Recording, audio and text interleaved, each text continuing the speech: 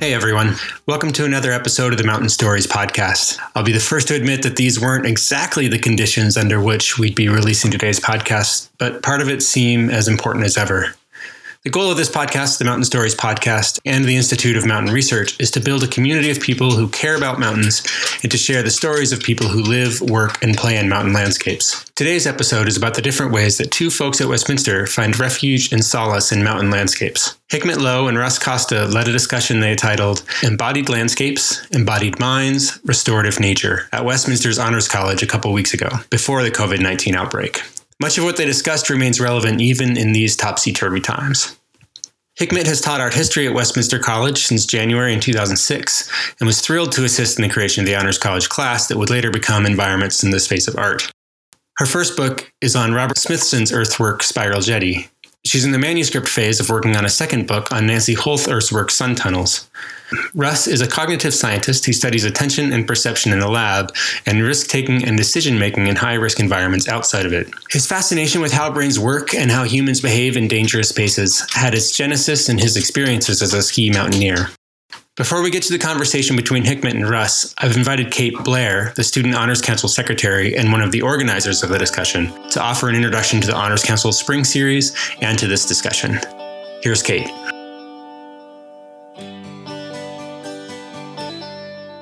Hello. So I just wanted to speak a little bit about why the Student Honors Council chose to focus an event on restorative nature. Our event was entitled Embodied Landscapes, Embodied Minds, and Restorative Nature. And it was kind of born out of something that SHC noticed as we began our year-long term.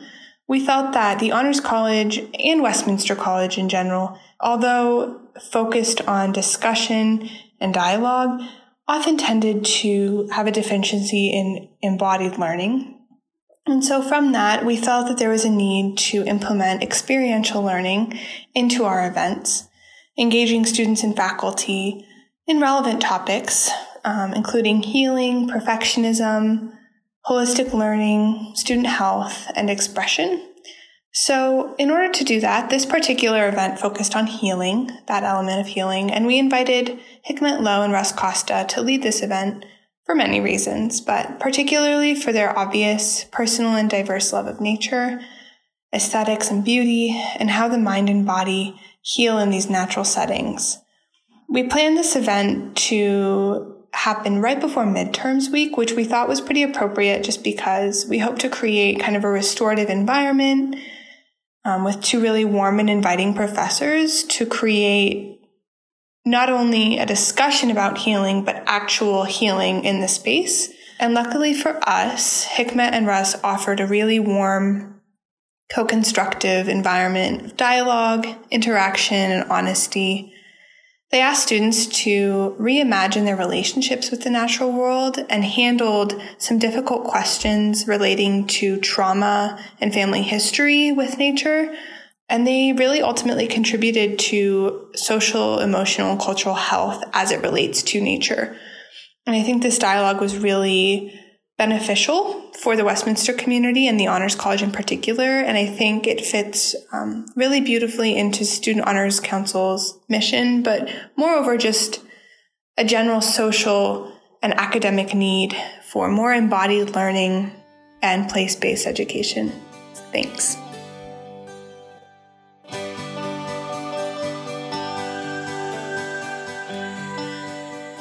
To frame their discussion, Hikmet and Russ each chose 5 images that grounded their own relationships to natural landscapes.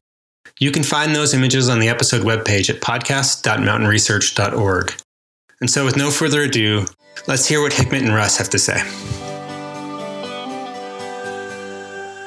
This is Ansel Adams' photo of the Snake River and the Tetons in the background. Many of you have probably seen this before, and I'll just start by saying I'm not actually a huge Ansel Adams fan. That's not for a variety of reasons, including just his work. I think.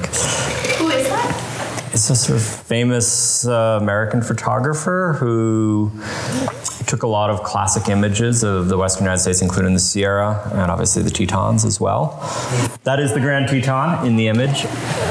But this image always struck me as sort of the model. There's actually two. The painting I couldn't find, John Wesley Powell's drawing of Mount Moran, and this image of the Tetons, which always sort of guided me, dating back to the time I grew up in Boston, back east, and this is what I thought the West was like. In many ways, having spent a lot of climbing up there, skiing up there, I mean, this is a place where it is in many ways still looks like that if you get to the right spot. And of course, the aesthetic value of it with the line, the Snake River cast there, as well as the lighting behind the Tetons is sort of a great aesthetic piece, but having spent time camping up there and sleeping outdoors out there and seeing a lot of images, it's one of the few sort of iconic images of the West that I think was captured in my direct experience in life, not via photography or painting, but through my own perception. And it matched up and has countless times in being there, and it was sort of this, real life is as good as these classic images you see in books growing up, or as a kid growing up in the suburbs and the flatland and sort of wanting to go west. And it's rare to sort of capture that. And so one of the things I actually don't like about Ansel Adams' work is I think sometimes it's overdone and I just see too much of it. But the fact that I can see that on the weekend, and I'm 5 hours away or so from where you could camp at this overlook and do that was one of the reasons I was drawn to the Western United States, and one of the reasons I did my best to stay here. Because did you do all of your PhD education at the University of Utah? Yes. Yeah. Okay. And some of it in places like this. Yes. that was very important education as well. But I was certainly always often traveling up to the Tetons, and I'm still there a couple times a year. Oh. Who was it who said when they were a child they wanted to be an astronomer? Right? How many of us? It was escapism for me. This is a stock photograph. This is from Getty Images. You can Google Getty Images moon. So by the time I was in third grade, I wanted to study Mars. I was deeply interested in the ice caps and everything about that planet. I was going to be an astronomer. And then it just kept on changing and changing.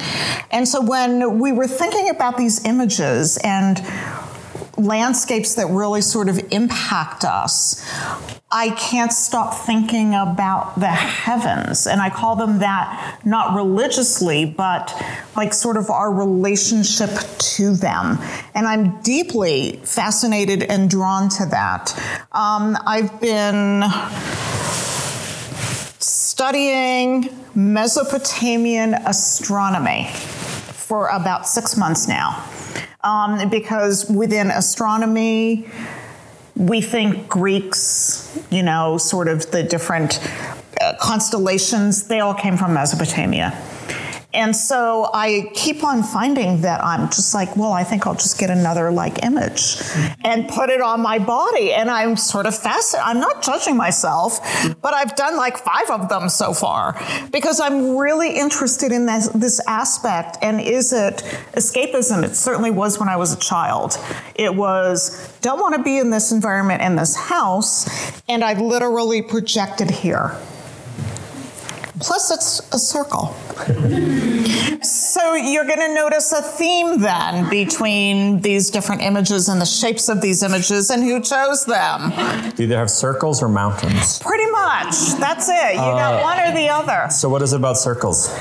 What is it about circles? I love that. I think that they're both really simple and really complex. So this idea that it's just a band that is an infinite space and shape that continues into itself, but the complexity of the mass of it. And so my orientation to studying sculpture and land art is about physical embodiment in landscapes and mass. And what is that like? And these are conversations that I've really valued having with Russ about being in landscapes and what does that feel like and what does that elicit from us. And so I really like the round shapes. I think that they're really fascinating. And there's something that all of this feels really sort of peaceful. Don't get me wrong, my favorite mountains are the Silver Mountains out near Wendover, little jagged, like objects of things. So not everything has to be round, but this is very soothing to me. I also like thinking that we're just made of stardust, right? And that is both very poetic and very grounding in a certain kind of a way. That then takes me into this sort of landscape, skyscape field. And I find a lot of peace out there. And it's probably why I like to watch a lot of, those soap operas that take place, like Battlestar Galactica and stuff like that, because they're out in space. I just finished The Expanse. I'm so pissed off. I don't have more Expanse. What? Back to back for you. Back-to-back stock images. I love being on the beach. And here, so thinking a lot about these images and why they were chosen. As much as I like those circles and that depth, that stark horizontal of water, to me is really appealing. Like, I find a lot of comfort in that. Okay, oceans can change in a heartbeat. They can change shape. But when they look like this sort of peacefulness that is part of the water, I am totally attracted to that. I would just want to start walking and just keep on walking out into it. In a really healthy, taking care of myself kind of way. There are scenes in movies where people don't stop walking, they keep going, and I would stop.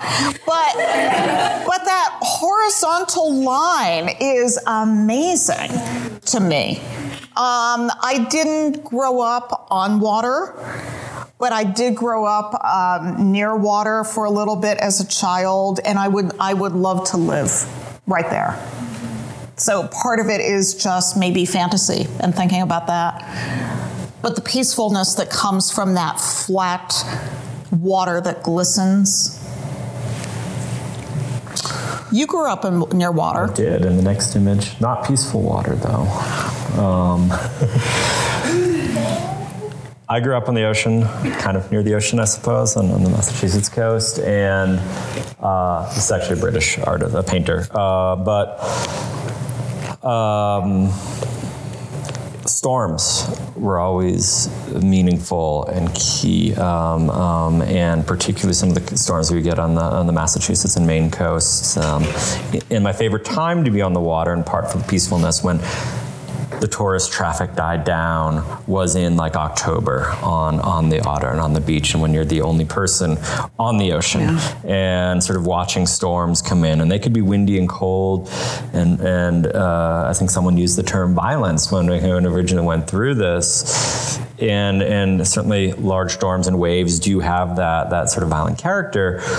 But in other ways, it's sort of a soothing aspect, too, of nature, and sort of being up close and witnessing the power of nature. And there's other images I have here with volcanoes and things like that. But ocean storms were always a really powerful thing for sort of my growing up in Boston and around Boston and being on the water, even if though it wasn't a nice beach. This contrasts quite well with the beach image, and warm and aesthetic, which it can get that way in July. But in December, November and December, that's the coast with waves crashing on the sea. And it's beautiful and powerful. And Hickman and I, in other discussions, have talked about the notion of the beautiful and the sublime, which involves, it's sort of a romantic, a 18th century notion of aesthetics, that for something to be truly beautiful, it has to be awesome in the sort of original meaning of the term awesome,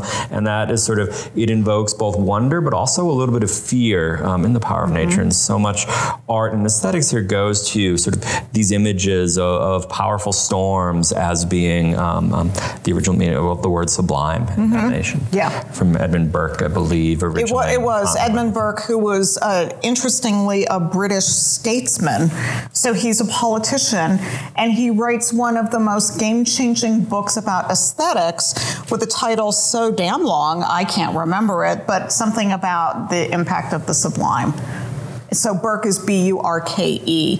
And we talk about that in the environments in the space of art class, but we've certainly talked about it in relationship to landscape. And sometimes that's okay, that sort of level of maybe anticipation or awe or fear. So people like to go to Niagara Falls. Did you ever go to Niagara Falls? I've never been to Niagara Falls. Oh, so I grew up in Pennsylvania, and we had different types of storms in Pennsylvania. But being there, and my mother grew up in Canada, we would go to Niagara Falls. And there's a whole history of people who like to stand underneath the falls to get that rush, to get that feeling, to feel that sort of fear in a controlled way, as opposed to the people who put their bodies in the barrels and then jump off the edge. That's like a fear in a totally different way that's not controlled.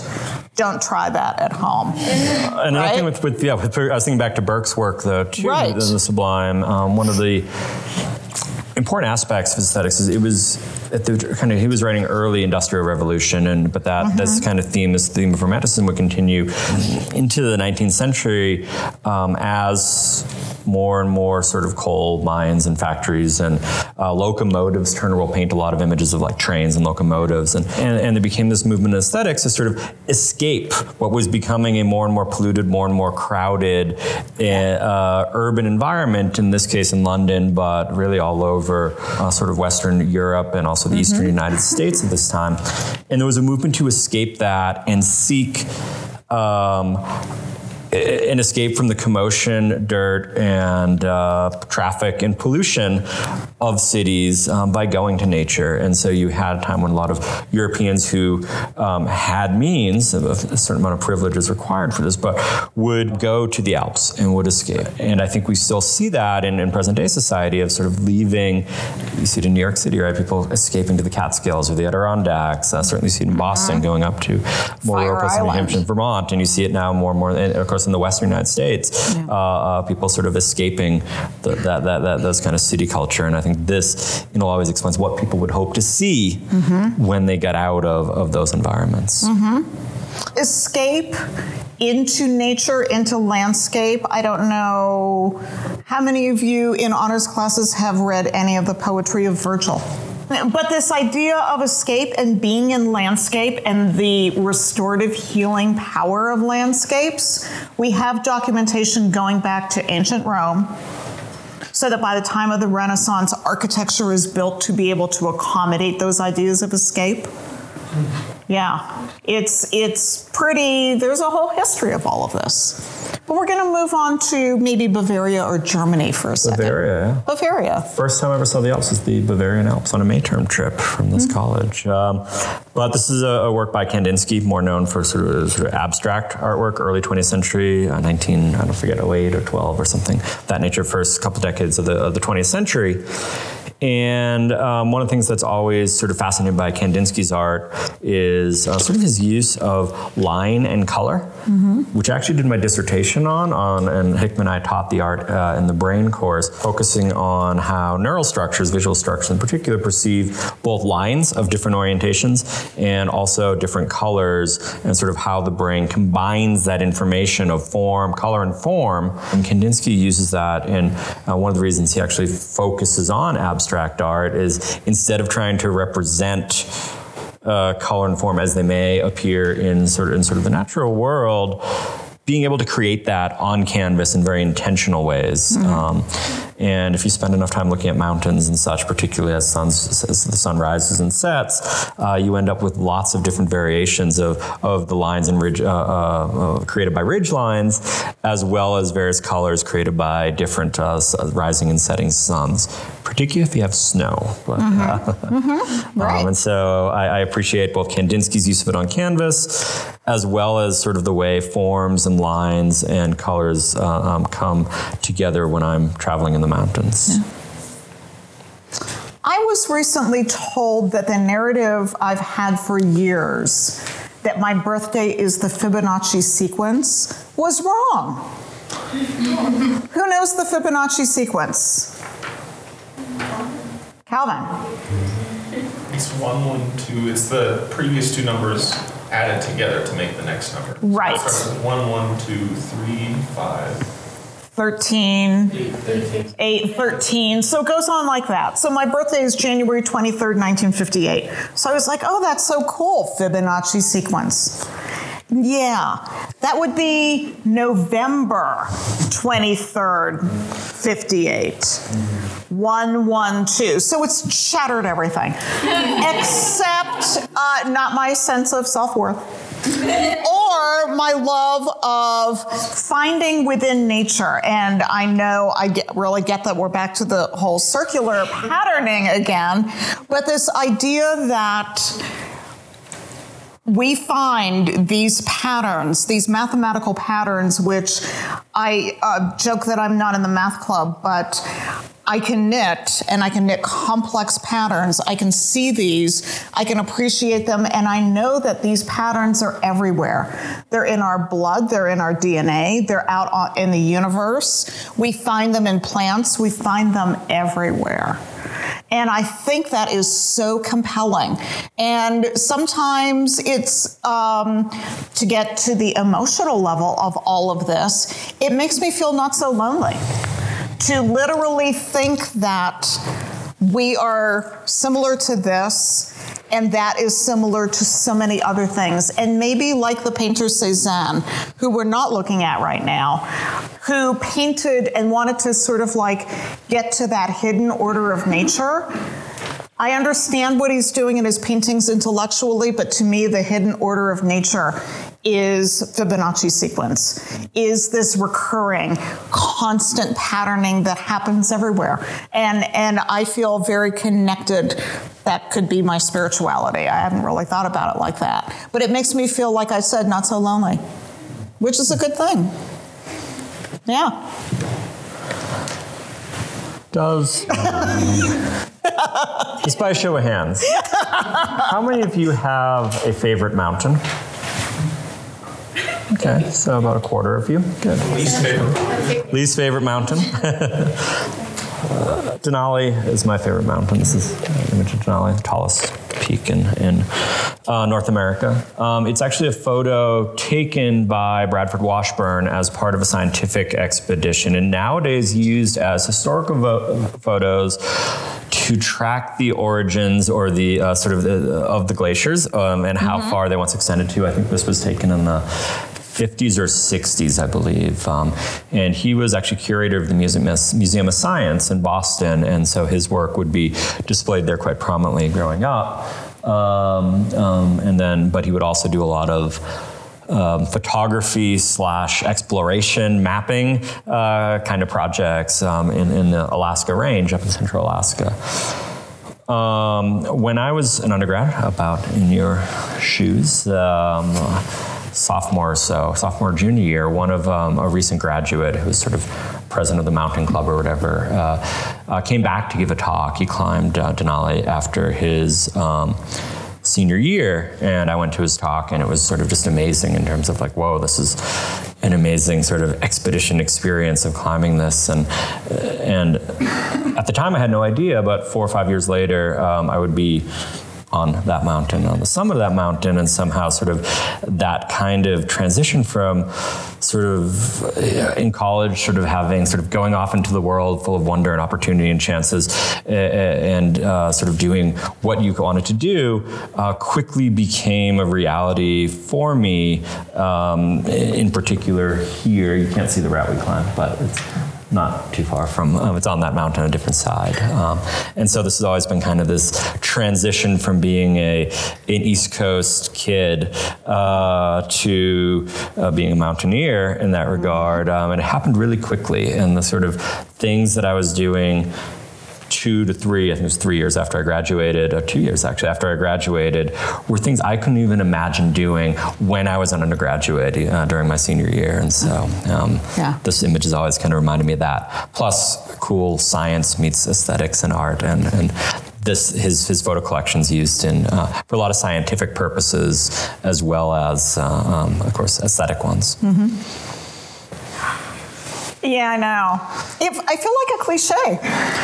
Andy Goldsworthy. How many of you know Andy Goldsworthy's art, right? So from class, he works in landscapes and he uses all found natural materials.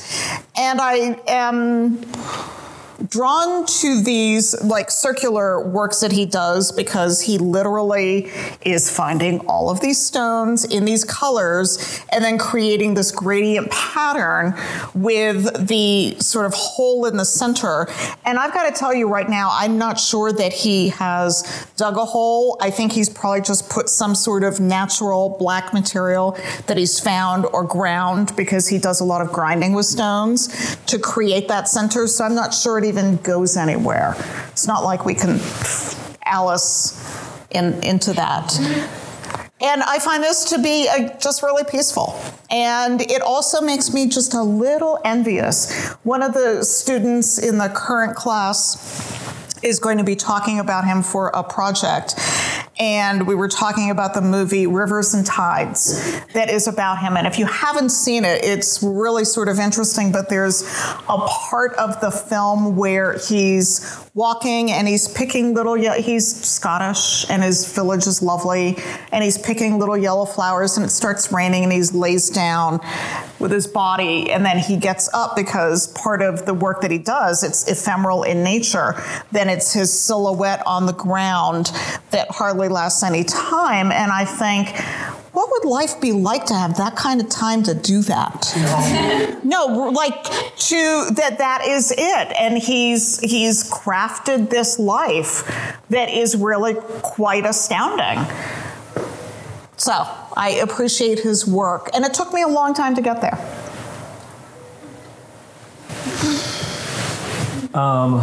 We've already talked about this. I'll just move through it quickly. But the other aspect we didn't talk about, this is Cotopaxi, which is a volcanic peak in Ecuador, very large summit, 6,000 meters or so. And sorry. Sorry, my family's from Ecuador, and my mom's talked about Cotopaxi, and I didn't realize that was in Ecuador. I knew there was a reason I felt so drawn to that. I don't know how representative it is of Cotopaxi, because it would have probably only been seen from a ship, and I don't even know if Frederick Church, who painted this, had ever seen it, or if this was told by accounts of people passing by. Hudson River School painter. So Ecuador, upstate New York. Not sure about that, right? But of course, again, I love the color here. But the other aspect it shows is the amount of biodiversity that can exist in, say, volcanic summits. And so, the pictures I've seen of Cotopaxi are it's a wider sort of summit, not as point as that. I hope to be there in Ecuador. It's not too far from Quito, actually. I hope to be there this winter. The amount of sort of moving from sort of glacier, and there are still glaciers. I believe Cotopaxi has the last glaciers, the closest glaciers to the equator, because it's an equatorial peak, and there are still glaciers there. But on the, it would be the eastern slope then, heading down toward the Amazon, you can get into sort of lush jungle terrain too. I don't know how far, and again, I've never been there, and I won't suggest the scale is accurate, but moving from sort of a glaciated peak of a volcano to a tropical jungle, a tropical rainforest in not that many kilometers sort of horizontally, if you will, but simply the amount of biodiversity that can be provided by elevation and lift has always been fascinating to me. Yeah, that's really interesting. I think he captures that well here, even if it is an exaggerated image of some of those landscapes. Huh. That's really interesting. Well, and that's sort of the perfect setup for this last image. First time I went down to Las Vegas, I've got a group of people who I collaborate with a lot down there related to architecture and land art. And the first time I went down there to give a talk, we had 5 hours to kill, and the person who ends up becoming a good friend of mine says, "Have you ever been to Red Rocks?" And I'm like, I've been to Las Vegas on the Strip. This is 40 minutes west of Las Vegas, if even that. Get on a couple highways, and there you are in this astounding landscape. So I try to go there every time I'm in Las Vegas. I was just down there a couple weeks ago with a friend of mine who she had been there also. We go together and I took this photograph. Actually, I took like 100 photographs because that's kind of one of the things that I do. I love this landscape. I love that there's this depth to it. I love these rocky, shardy rocks. I'm so attracted to this sort of landscape. And I don't know how to literally describe it except to say, I just want to be inside of it. Not, I want to be standing there. I want to literally somehow be inside of it. I don't know what that means. But I feel something like really akin to these sorts of landscapes. So I wanted to just throw that out there and talk about that because it's both, there's a vertical, there's a horizontal. It's not like I'm getting off the path and I'm going there. I can literally in my mind's eye feel what it's like to be in it. And that's a weird thing, I think. And it's actually amazing that, because you can do that through an image, because one of the things I've thought about a lot is I have that same response to a lot. For example, the first photo we looked at, the Ansel Adams photo of I want to be there, but I didn't want that connection to be mediated through a photograph in a gallery, through a painting in a gallery. I wanted to actually be there physically and have that direct experience with it. Because it's different. And I think that's something I think about a lot these days as I recreate. We made it an hour and 12 minutes without bringing up Instagram. But as I recreate a lot these days, and in a lot of ways, social media has sort of infiltrated the outdoor industry in a lot of, for good and bad. But I fear the fact that for so many people, their connection with landscape, their connection with media is sort of doubly mediated through a photograph, through a device. That's this big.